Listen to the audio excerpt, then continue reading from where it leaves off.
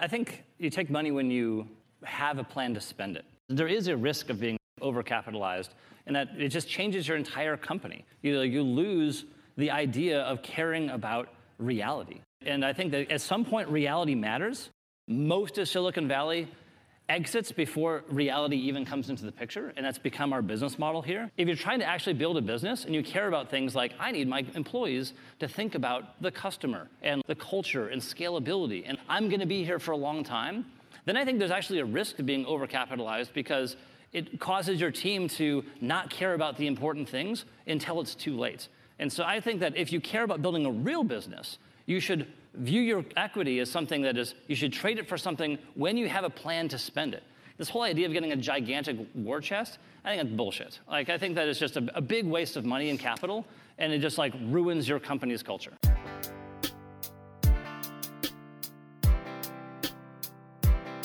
I need some traction. You need some traction. Let's get some traction. Hey, what's up, innovators, entrepreneurs, visionaries, and disruptors? This is your Traction Podcast host, Lloyd Lobo. We're a community of over 100,000 people, just like yourself, on a mission to help you get the methods, the money, and the madness to explode your business growth. Featuring stories and tactical advice straight from those who've done it before, like Shopify, Twilio, Asana, and many more. This episode is brought to you by Boast.ai. Each year, the US and Canadian governments give out billions of dollars in R&D tax credits and innovation incentives to fund businesses like yours. But the application process is cumbersome, prone to frustrating audits, and receiving the money can take up to 16 months. Boast.ai gets you access to research and development tax credits and innovation funding opportunities without the headache and red tape. Join thousands of North American companies leveraging Boast.ai software to maximize cashback. Check out boast.ai. This episode is also brought to you by Launch Academy, an international tech hub that provides mentorship, resources, network, and the environment for entrepreneurs to launch, fund, and grow their startups.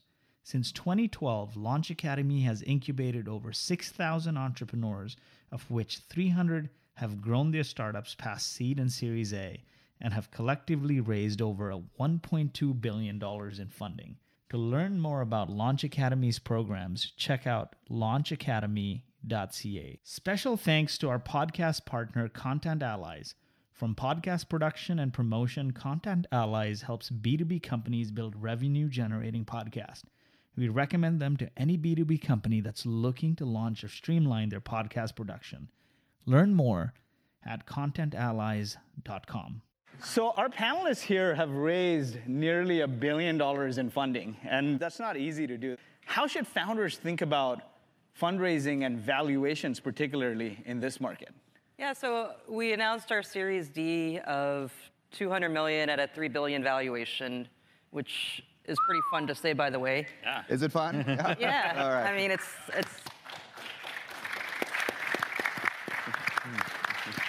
But behind that is 7 years of grinding and the team working incredibly hard and us getting 2,000 customers and being recognized as the category leader. Our first round of funding, I remember our co-founder and me celebrating about a $15K check from an angel. We're like, okay, let's, this is, we were some ramen. Yeah, we were ground out. Our first round was a $200K friends and family round, and that was excruciating. And then in terms of valuations right now, are they, 5X 2 years ago? Is it 10X? How should founders think about, do they even command the valuation? How did you go about it? The thing about evaluation is that you have to grow into it. I mean, David, I think, is actually a counterexample because we were talking backstage, he's about to IPO, it's no secret. What are you talking about? Yeah, but you've raised very little money and been very efficient. So I kind of don't want people to just say valuation when your private company amount raised is the measure of success. It's really about actually producing value. What's your viewpoint on that, Shishir? I think the valuations have gone up because everybody's realized the markets are a lot bigger than they thought. And so it all sort of trickles down as you see these companies get much, much larger than people expected. It's surprising to people that don't see the way technology is taking over industry after industry after industry. David, how about you? What do you think about it? I just think it's all bullshit. Like, I think the reason the valuations are high is because there's a shit ton of money in the markets and it has no place to go. We just printed, what, $3.5 trillion of stimulus money out of nowhere, and it went into a whole bunch of people that have no place to spend it, so it just goes into the banks. The banks they're just flush with cash. They give it a tiny fraction at the VCs, and like, I don't give a shit where it goes to. It does not matter. There's a finite number of investments. They just get super competitive. The money has to go somewhere. No one cares about any of this. Like, none of it makes any sense. And so I think that the idea, like, I think there's a part of like, oh, the markets are bigger than we realize. The world didn't change. It's like, it's the same fucking size. And so I think like, maybe that's part of it. I actually don't think that's most of it. I think that most of it is none of this makes any sense. And so as a result, there's just a bunch of money going around and it's just all chaos. Can I briefly disagree? Please. I do think the market has gotten bigger for SaaS. Like, I've been going to SaaStr back when we're stuffed up on Nob Hill. And my joke to Jason is you get a bigger venue and it fills again. But SaaS is not this new hot thing anymore. It's now an established category where you have people who are doing it, and the universe is much bigger in terms of like, this is a way that you could build your business, instead of it being seen as like a niche, weird thing of will it last? Yeah, but it's not like the market itself has changed. It's become, or rather, it hasn't grown that much. There's hundreds of millions of businesses in the world, and virtually none of them use any of our software. It's like, on a grand scheme of things, the entire sum of like SaaS is still like a rounding error of actually the global opportunity. But it's not that the opportunity hasn't been there all along. I think that we're just finally finding models that can acquire more of it. But I don't think the market's changed, more of the models have changed, perhaps. But even that, I still don't even think that's true. Because most of the companies raising in these shit tons of money, they're not using like novel customer acquisition techniques that couldn't have worked 20 years ago. They're just willing to lose more money on it. And then the VCs are willing to allow them to lose more money on it. I will again respectfully disagree. You know, when we started 7 years ago, it was a slog to sell SaaS. Yeah. Like, we had our initial customers would always say, do you have an on-prem version? And we would say, no, we believe in SaaS. And they'd say like, okay, and then they'd come back a year later and say, hey, we've actually moved out of our own data centers. We are ready to buy SaaS. So it has been this extreme uplift for us in terms of we're not arguing about cloud anymore. But there's obviously truth to both sides of this. The markets are clearly bigger, and there is a lot of money going around, and they converge. I think the money also has other places to go other than SaaS. It doesn't have to come to us. Sure. And it's choosing to come here because I do think the markets are proving to be more open to these companies taking over business processes that they didn't used to be allowed to. David and I, we're all actually somewhat old timers of SaaS in different generations. We've been through like the 3 generations of post-Salesforce SaaS. Let's call Salesforce 1. You and I started Salesforce 2. Edith was maybe 2.5, and then Coda now is maybe 2.7 or third generation. But you've been doing this for a decade and a half. Yeah. I'll tell you, first of all, it was interesting when I did a podcast with Rene Lacerte from Build.com, and his point was there's still 6 million buyers of Build.com today, and there were when we started. So the TAM, in a sense, is the same. Yeah. But let me tell you the jaw-dropping statistic for us old timers. In the BVP Cloud 100, which I think maybe LaunchDarkly was in, 25% of them are growing more than 100% at 100 million ARR. That is the difference in the cloud. The top quartile, not the top 1 or 2, the top quartile is growing triple digits at 100 million. And when you think about compounding, assuming those have NRRs approaching north of 100, that means they're all going to hit $1 billion in revenue. So that is now, as silly as it sounds, that's commonplace. So what are the odds that any of us will do it? Well, high, and Coda is interesting. The bet is that it's high, right? Coda has the team and the technology, and you've taken advantage of the market to raise at attractive valuations, but it's the same bet for, when I tell old timers that number, like their jaws drop a little. What?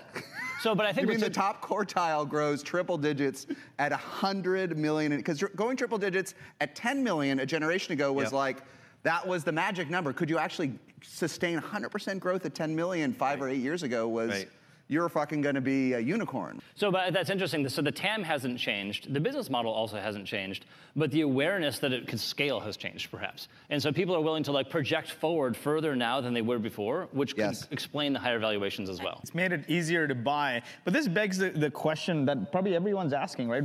And Jason had a great post on this. You talked about just because there's so much money in the market, should you raise right now? I remember you wrote that post. You still need the metrics. So when is the right time to raise? Look, every founder in the room, there's a trade-off. We'd all love to be capital efficient. Like you look at your cap table and you all wish a few slices weren't gone, right?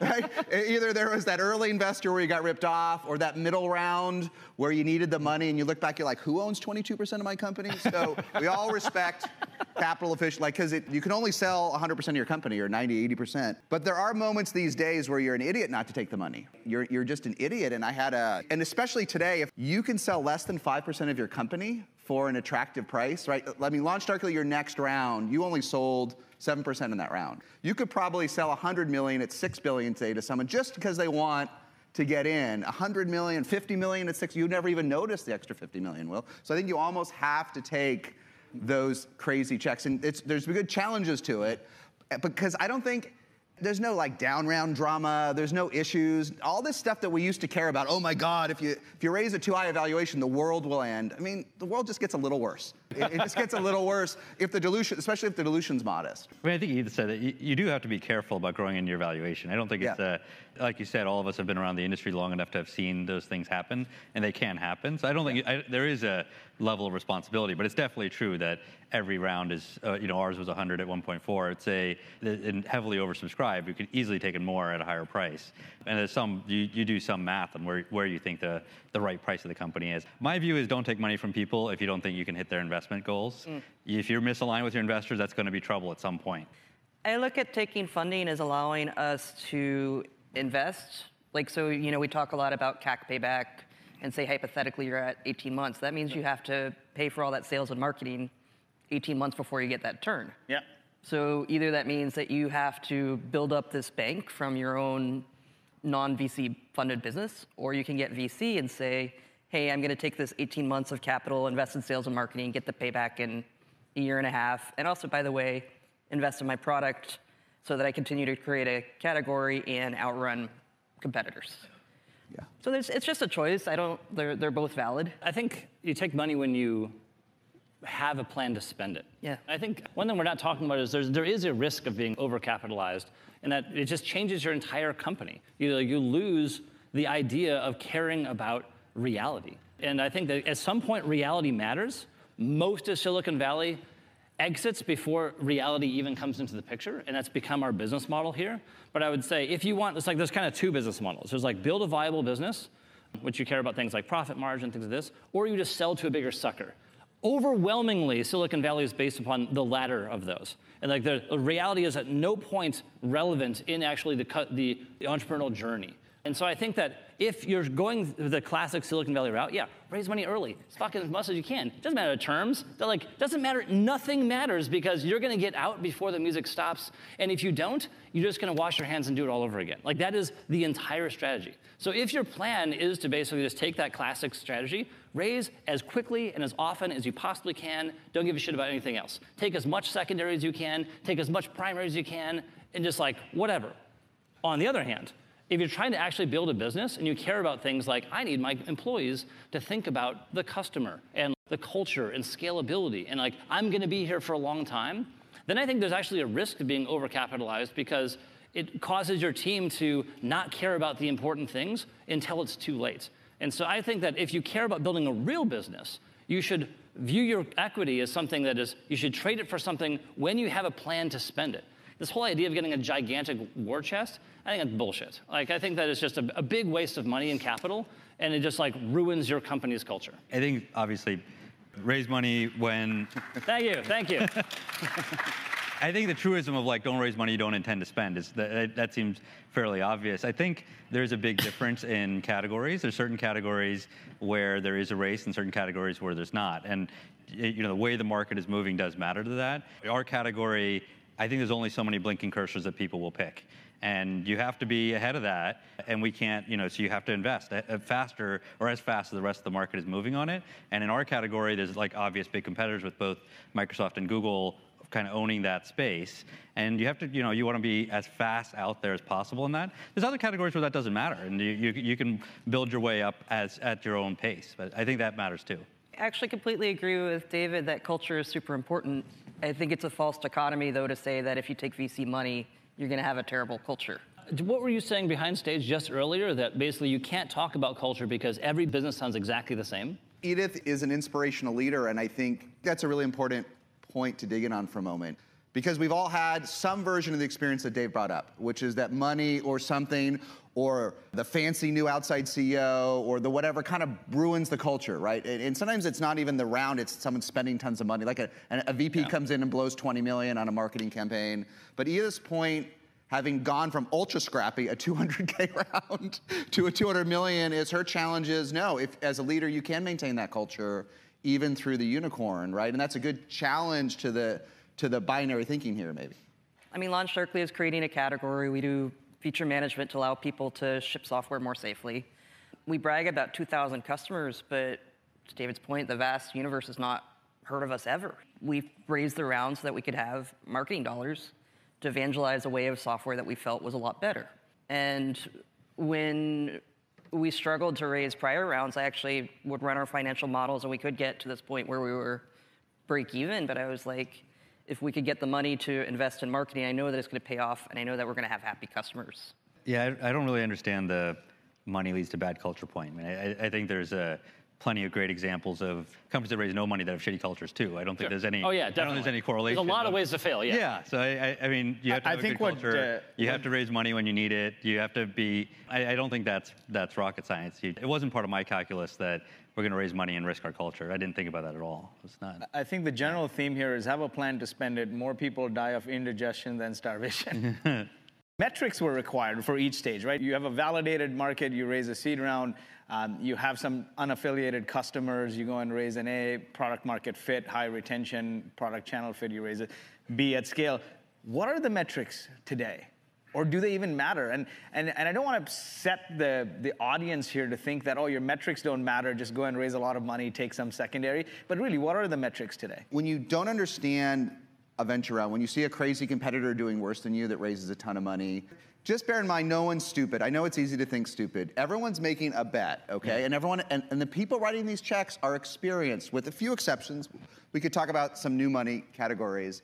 And what's different is when Dave started Expensify and I started Adobe EchoSign, those bets it might end up being worth 100 million, and we're hoping it might be worth $1 billion. Okay, that was the general venture bet. So like, valuations had to be in the 20 to 30 million range for an A. That's interesting. Because you couldn't make money on a $100 million exit. Forget about the seed. If the A was much north, it was just math. If you're going to exit 100 with dilution, I only make 3 times my money, even at 30 post. So today, every single bet either has a bet that someone else is going to mark it up, but it's still the same bet, or that it's going to be a decacorn. So Edith raised. That's interesting. Think about this for a moment. Edith raised at $3 billion. Coda at $1 billion, and no one's sweating on the stage, right? We used to sweat, right?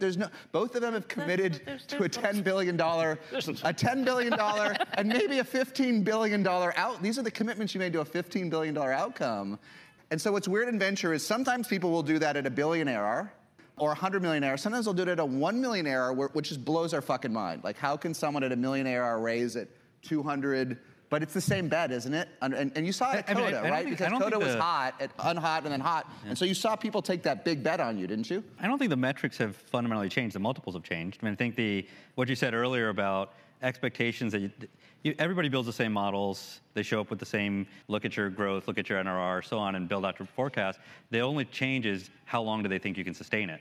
Yeah. And as your point is, we're now seeing many companies sustain it for much longer. Just size of market, size of model, like all those things matter. We still have to go through all the same numbers. And I don't think it's that different. Yeah.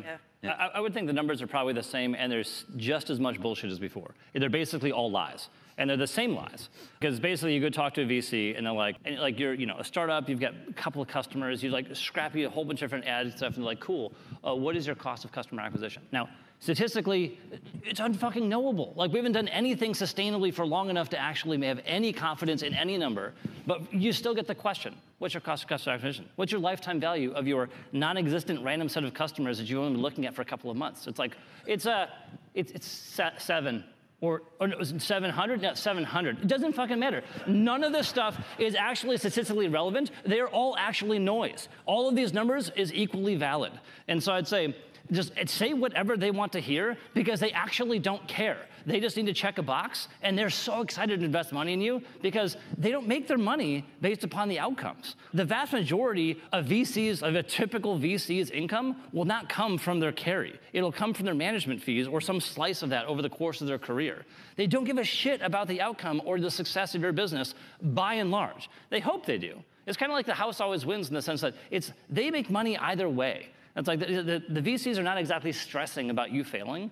Like, your failure actually simplifies their life in many cases. And so I think that, the numbers are the same. They're still all bullshit. But I think the valuations are higher because they're willing to convince their LPs of a stronger story, and then they get paid along the way. I do think VCs care about metrics. And I think you as a founder and entrepreneur should care too.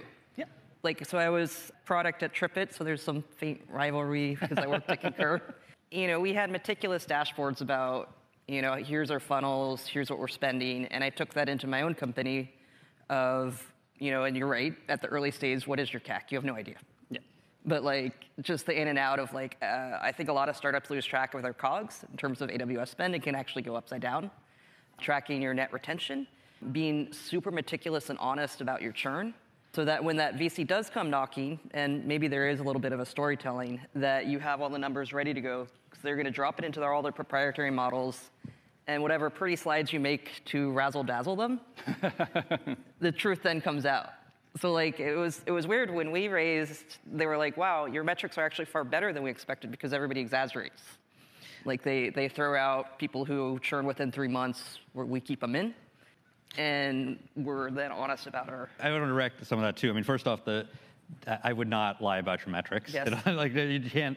There's obviously some level of guesswork in every metric, but it's how you're running your business.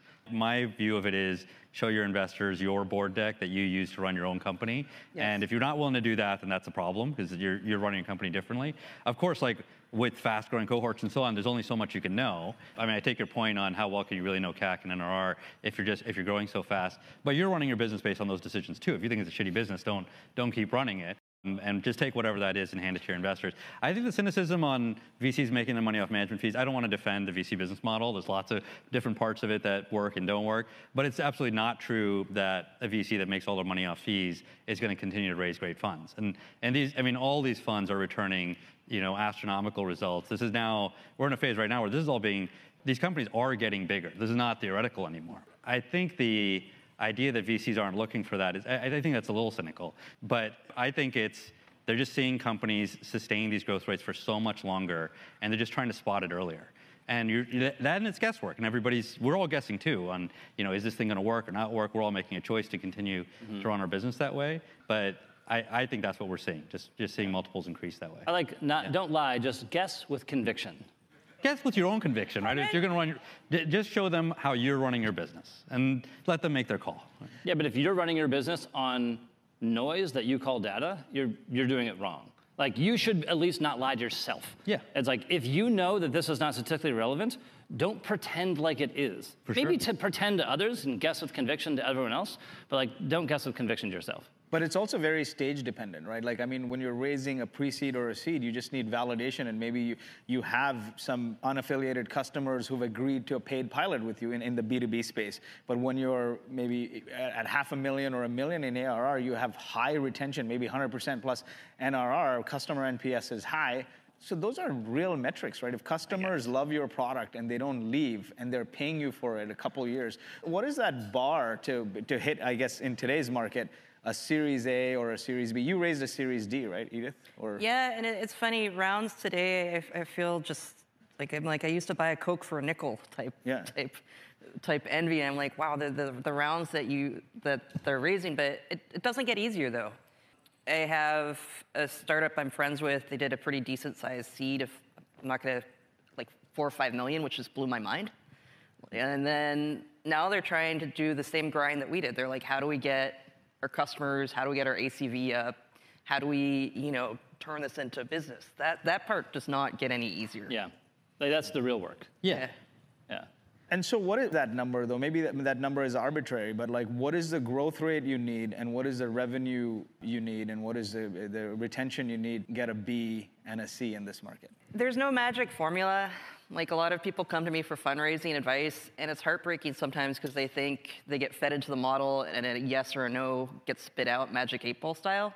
But really, it's a yes or a no, and then also, do I like your business? Did this partner, have a bad lunch yesterday and they're still a little grumpy at the partner meeting? Yeah, I would think it's not automatic. The seed and A are primarily just about like you and the story you tell. Like, especially the seed. A, it's like you have to have some evidence that the story has some anecdotal evidence of some kind of traction. And then B, it's like you need to invent numbers that seem reasonable. And C, the numbers have to start seeming actually solid. And by the D stage, these numbers might actually mean something.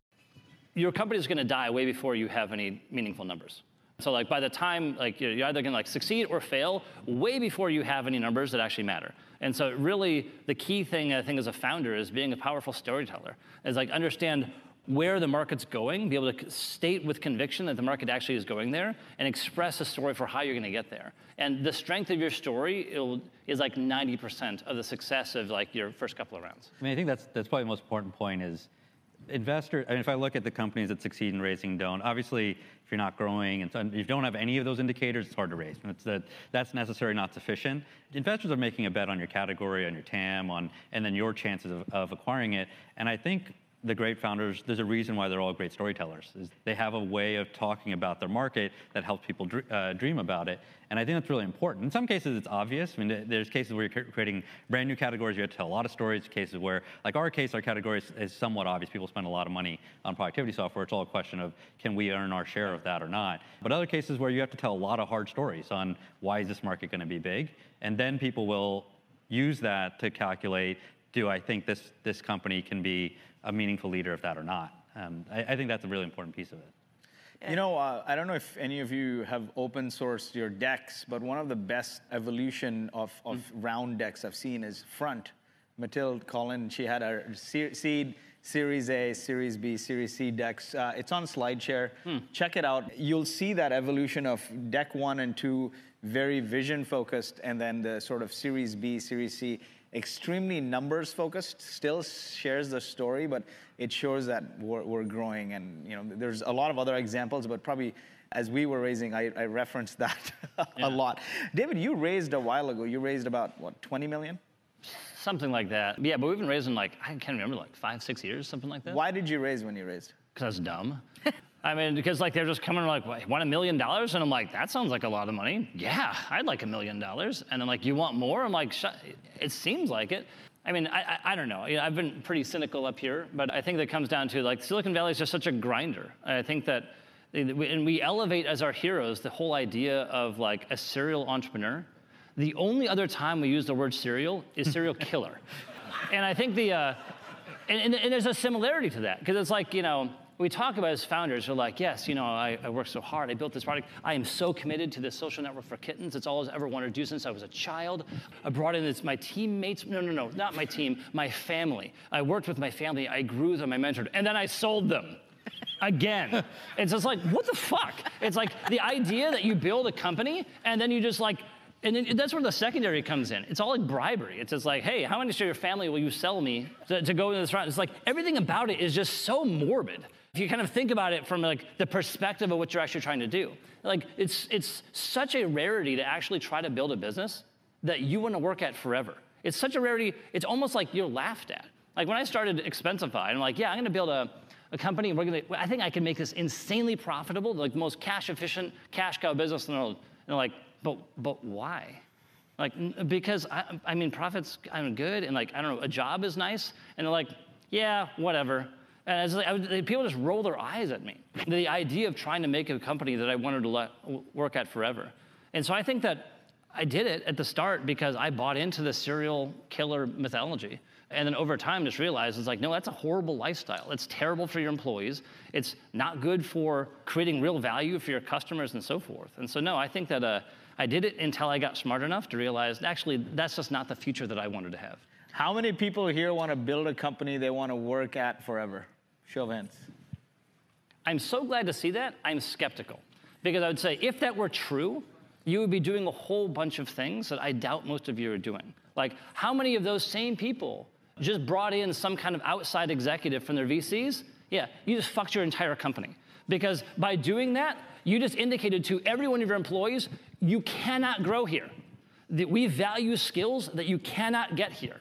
And so basically you put a cap on all of your best people and they will absolutely leave. And so I'd say if you care about your employees, it means you have to do things from day one to demonstrate that. You don't take this giant fucking secondary round. It's just like, hey, employees, thank you so much for grinding. I'm just going to be over here with like this huge check.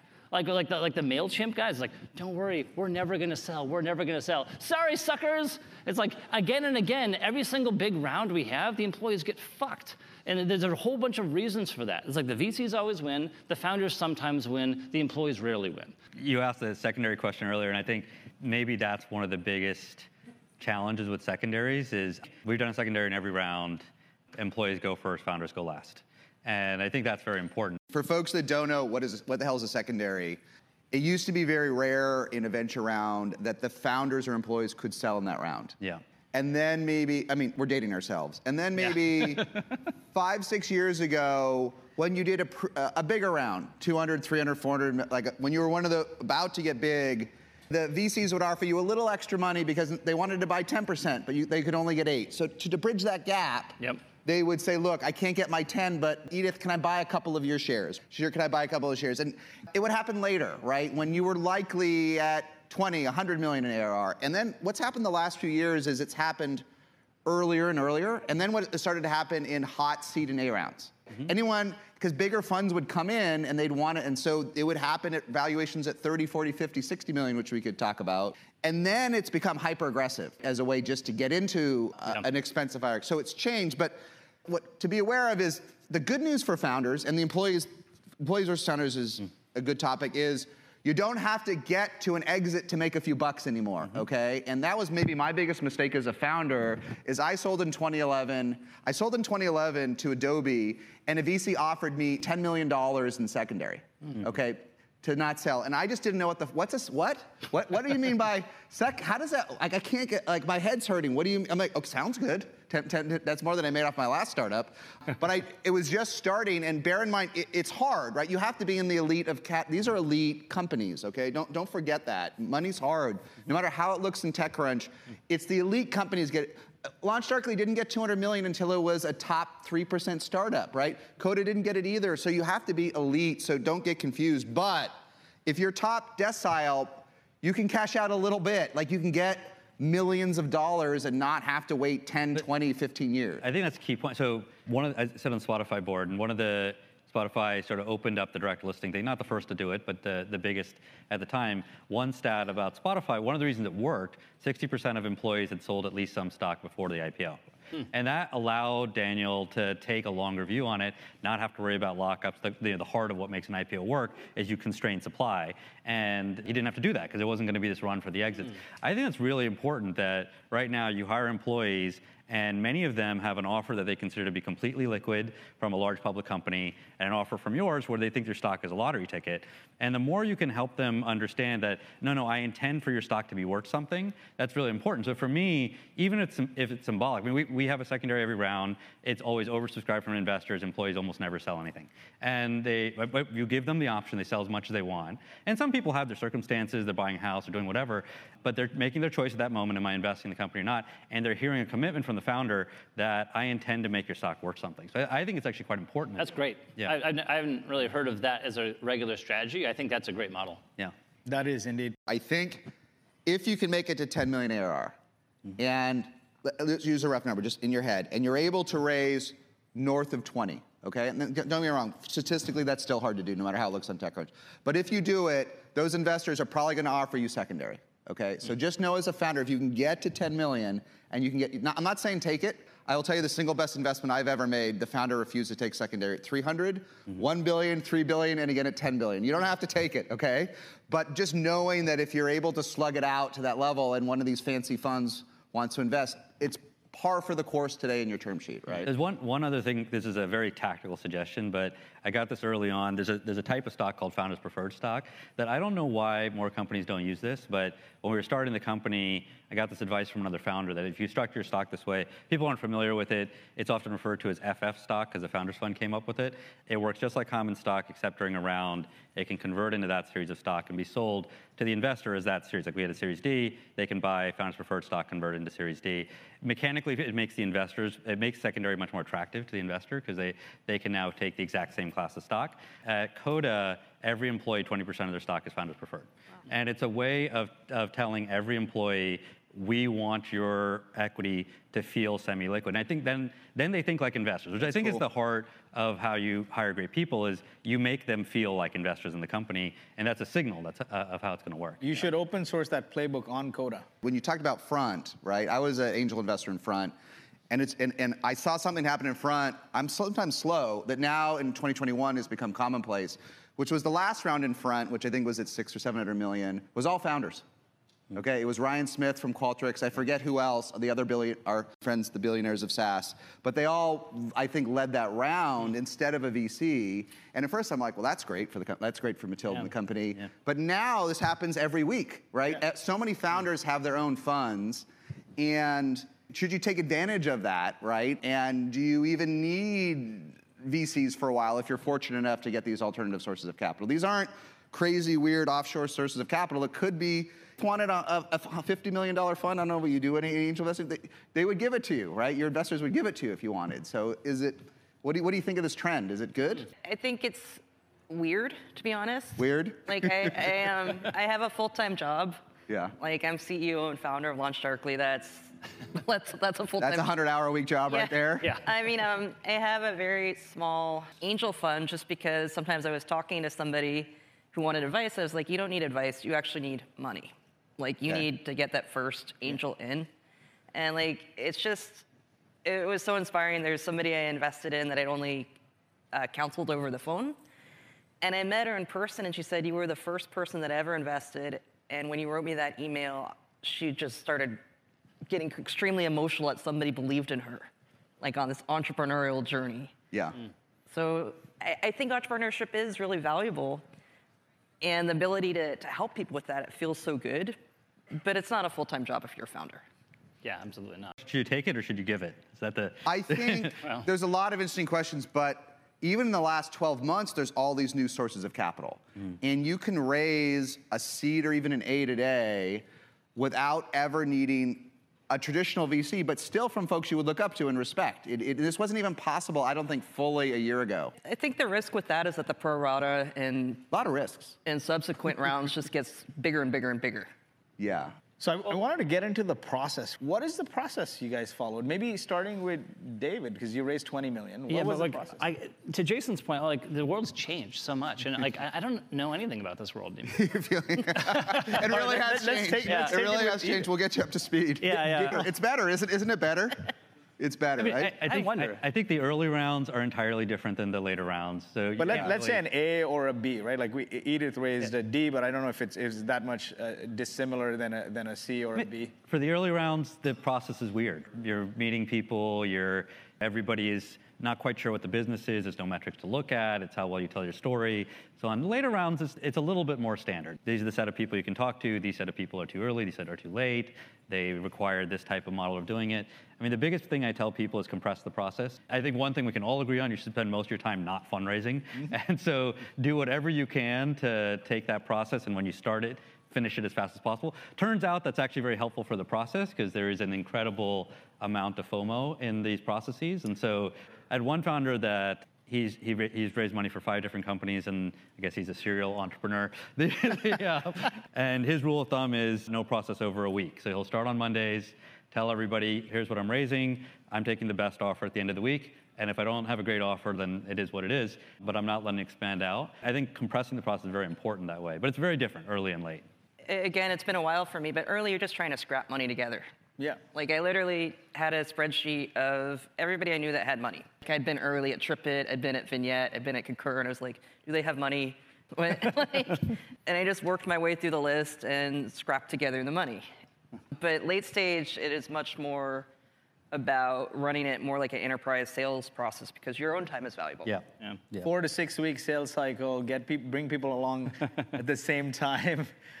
And it's also a very stressful process, right? When you got a lot of VCs in the mix, everyone wants you to meet somebody that, let me show you what I can do for you. Let me introduce you to this partner, that partner, everyone else. It's a huge time suck. As a founder, you want to run your company, and you should spend all your time running the company, so compress the process. I completely agree. I think those early days, I think there's so much hustle. So I'd say some specific advice would be, 1, make your slide deck full of pictures, but no numbers.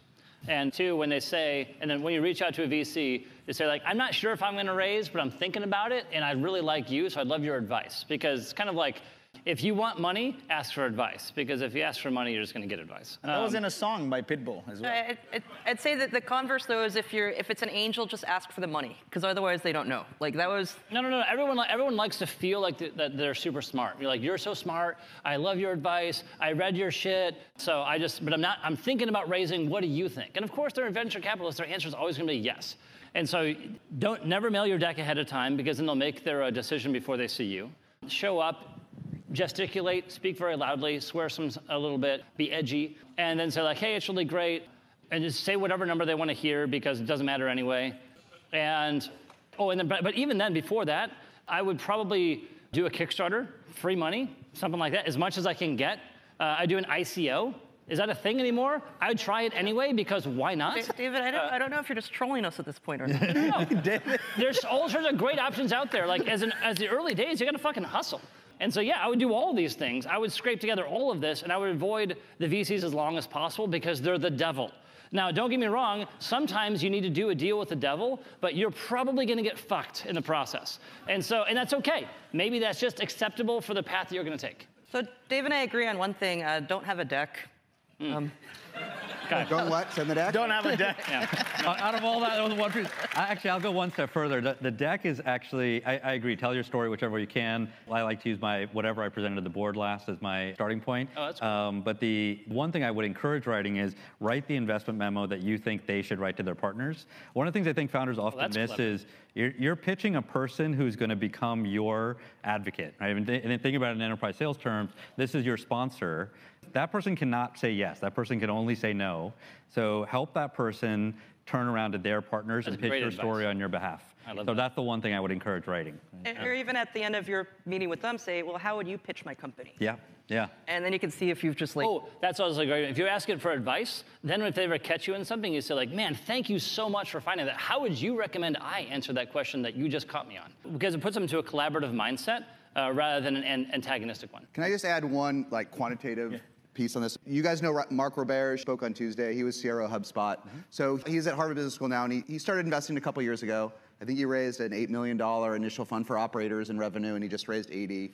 And I was talking with him in the green room, and I'm like, how's the investing going? And he's like, you gave me some great advice. He's like, yeah, when we started 2 or 3 years ago, we'd get 3 to 4 interesting inbounds a week. He said, now we get 100. Not randos, not weird in-mails, 100 good companies. So there's all this advice on the internet, but remember, you have to actually break out so much more than you used to. This coffee advice, I will tell you, during our digital events, I did one called SaaStr Monday, and I asked Keith Roboy, David Sachs, Eileen Lee, Christoph Jantz, and Satya Patel from Homebrew, all sitting on massive gains.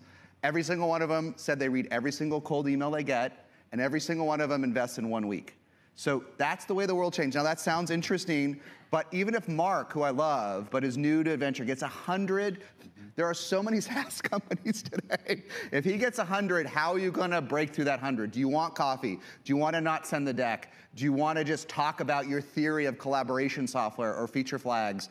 I don't think any of that works anymore when Mark's getting, and he's got a brand, don't get me wrong, he's got Magnet, but 100 a week. And then he flies out to SaaStr, he's another 100 behind because it came out from Boston. So just think about how the odds have changed, and don't get all the headline things confused, because statistically, in a way, odds might be harder, right? But once you break through, it's easier, right? LaunchDarkly, 200K from Concur people, but now 200 million in a week, right? I mean, it's just, but you had to break through to the obvious category, right? So just don't forget those 100 a week. But that's no VC can process 100, even with the team, it's too many, isn't it? Yeah. No matter what anybody says. That's interesting. You could do like 3, right? If you really want to have a conversation as CEOs, how many deep conversations can you have a week? A couple. So just think about the odds. What is the best way to build relationships with VCs and break out? You're getting 100 in your inbox.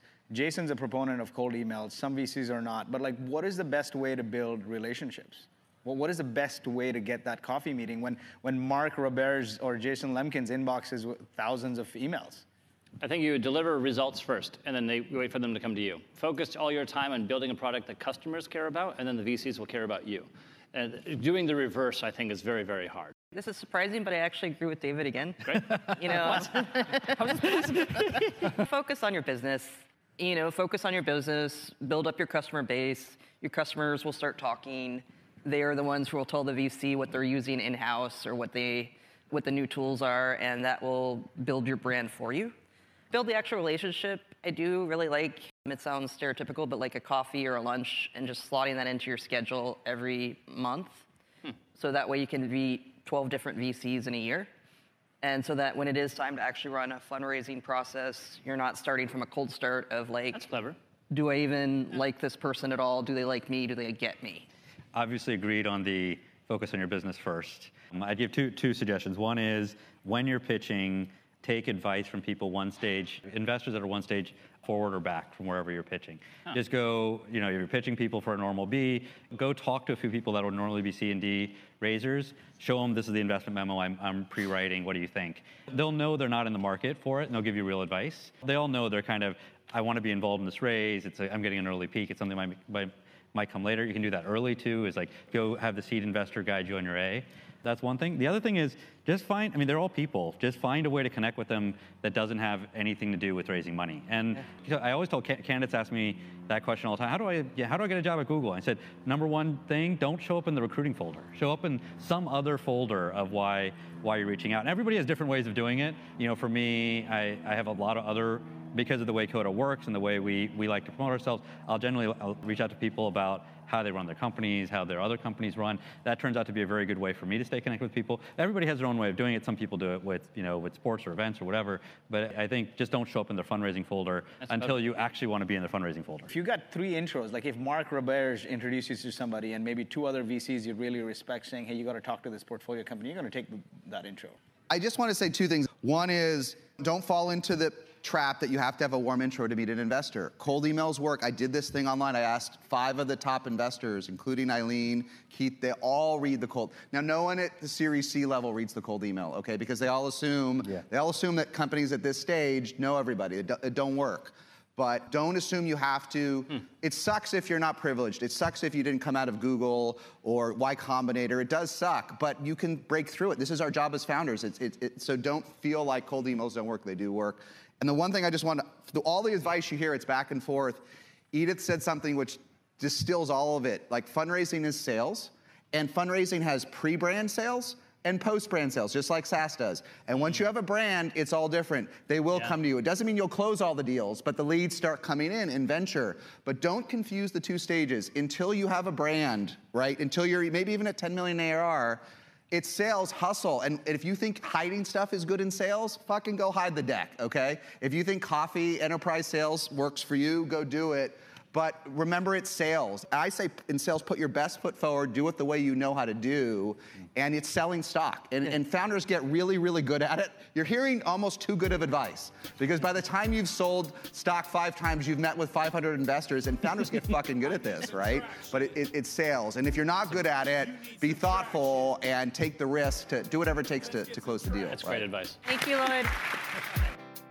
Thank you for listening, and we hope you enjoyed this week's episode of the Traction Podcast. If you enjoyed the show, please leave us a 5-star review. And you can find more information and all the resources mentioned in today's episode at boast.ai. That's BOAST.ai/blog.